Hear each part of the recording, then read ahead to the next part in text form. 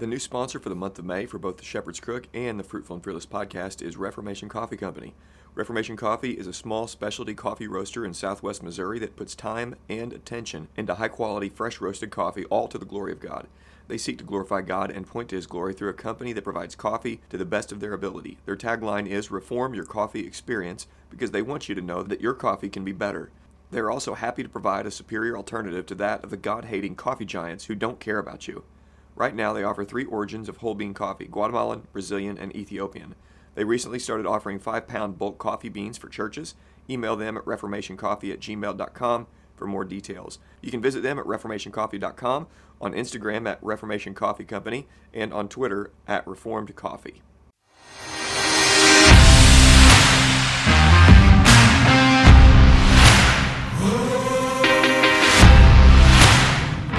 Welcome to the Shepherd's Crook podcast. The Shepherd's Crook exists to provide care, counsel, and resources for pastors. You can get more information at theshepherdscrook.co. My name is Jared Sparks, and I'm a pastor coming alongside other pastors, reminding them of the chief pastor.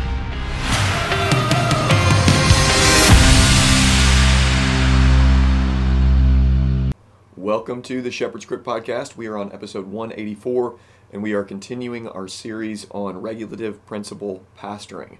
We're trying to go to the scriptures to get a positive vision for what pastoral ministry is. We don't want to get it handed down to us by tradition or to church members that don't have any idea what pastoral ministry is. So we want to define it biblically, and in the same way we want to define what we do when we come together on the Lord's Day gathering. What I'm doing here is just laying out, here's what the scriptures have prescribed pastors to be and do.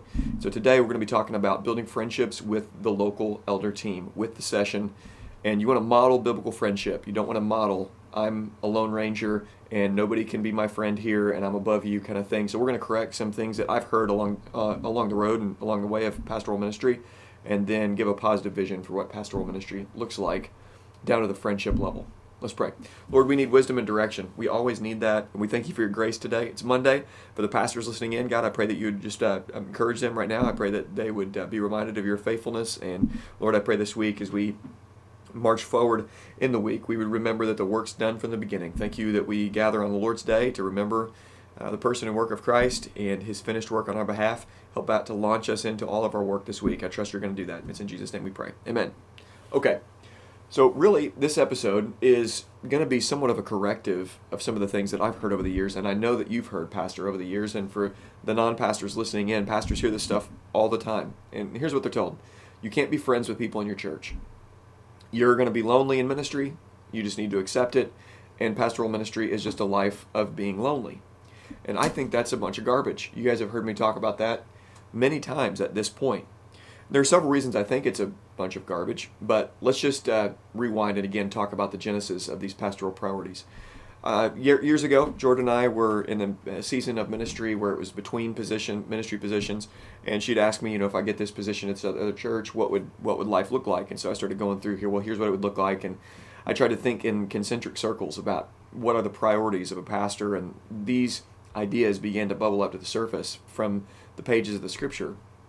And in this fourth part to this series, thinking about life and church in concentric circles, it's almost like a pastor has 4 circles and 4 churches. Okay, so the first church would be his family. You're managing your own household well. Then the second church would be here, these elders, taking care of those that are in the pastoral chair with you and in that shepherding role with you in a local church. And then after that, your third church or concentric circle is the men that you're discipling. And then after that, you have the church at large. But what you want to do with that elder team is model what life and friendship in the local body should look like. Because here's what happens. And this happens often in churches. Pastors actually model isolation rather than friendship to the congregation. They model relational width rather than relational depth. Now, this can happen in churches where, and especially in Baptist circles, where there's a pastor, one pastor, there's not a plurality, and then there's a deacon board. That's one of the things about the Southern Baptist life and Baptist life in general, that they get some ecclesiology right, but they miss this aspect of ecclesiology, and they'll just have one pastor and then several deacons. Baptist churches need to rediscover plurality of pastors. They just need to rediscover that. But even amongst churches that have a session of elders and a plurality of elders, I've seen this mentality or this idea that the lead guy can't be friends with his elders. I mean, I heard this starting in the mid 2000s with Mark Driscoll telling people you can't be friends with your elder team. and then at the same time, he would talk about, and others would say the exact same thing, you can't be friends with guys on your elder team, but also what you can't do is, but also what you have to do is be accountable to people. So how are you going to have, this is a serious head scratcher, how are you going to have accountability also not having friends in the local church? How is that going to happen? Because real accountability requires friendship. It requires it. It's a prerequisite. You have to have friendship to have accountability. You can't have one without the other. You have to have both. So what ends up happening in the local church when the mentality is adopted that a pastor can't be friends with his elders, a pastor can't be friends with people in the church, kind of thing, what ends up happening? What you model for the church is it's okay to know everybody's names, but you don't have to actually get down to the nitty-gritty details of each other's life. You don't have to have anybody in your life that's getting in your grill and holding you accountable. What you model is width, and you don't have any relational depth. And friends, that's what people lament all the time in local churches, is that we don't actually know anybody, we don't have deep friendships. Why is it that men across this country to this day lament the fact that their best friends were the guys they grew up with, or the guys they went to college with, their buddies in college, the guys they were in boot camp with, whatever it may be, and they don't have friends anymore? Well, it's because they go to the local church, and what ends up happening? You know, the most you get is bacon on a Saturday or something like that, which, you know, again, I mean, that's a great thing. Bacon, we need more men's gatherings with bacon, that kind of thing isn't a bad thing. However, if you don't have deep friendships, if you're not hanging out, and if you're not cultivating a church that actually enjoys being around each other, well, then you're just going to get a group of people that, you know, come together on Sunday mornings, and that's about it. They come together, a small group, they don't like any of it, and they just are there. They're present. So there's a better way for pastors, and this is how it's been from the beginning. Pastors need a plurality. Pastors need pastors. There should not be any church in the country that has one pastor. We should all be aiming for a biblical ecclesiology at the elder level. We should all be going toward that. If you're in a church that doesn't have that, well, then fight for it. You know, some people would say, well, functionally we've got elders because they're just called deacons. Okay, we'll switch their names to elders. Do what you can. Let me just show you this, why this is so crucial. In the scriptures, when Jesus sent out the 72, he sent them out 2 by 2. Nowhere in ministry, nowhere in the New Testament do we find that there is any single church with one pastor.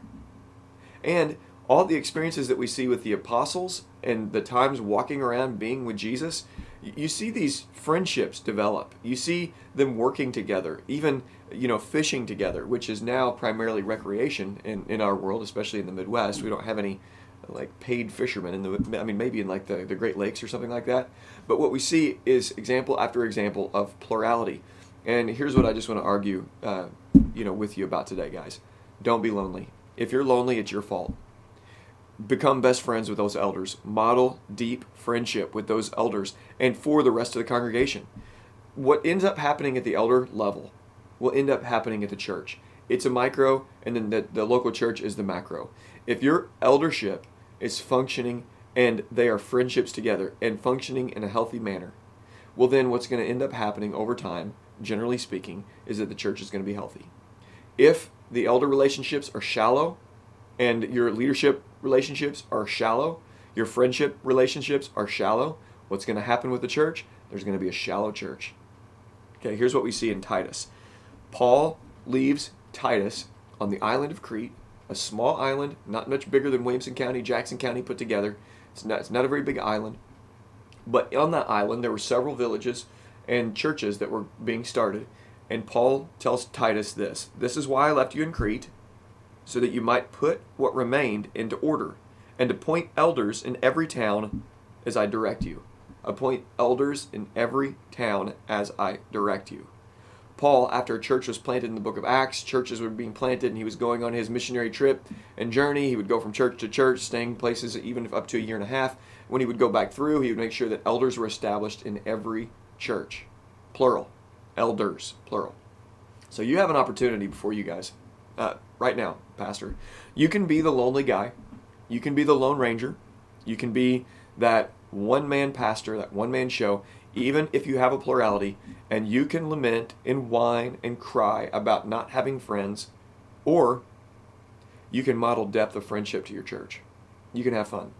You can actually start spending time with your elders, smoke a cigar, go fishing together, train together, work out together, run together, do something together, hunt together, have fun with your elders.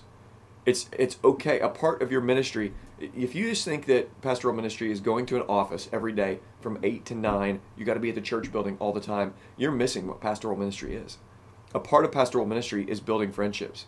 You look at the life of Jesus, and there's so many times where he's got accusations that are coming his way. You see this in the book of Mark, in the very first few chapters of the book of Mark. That book just starts and goes really quickly. And one accusation came Jesus' way where the disciples came and said, "Where were you?" And Jesus was praying before his heavenly Father.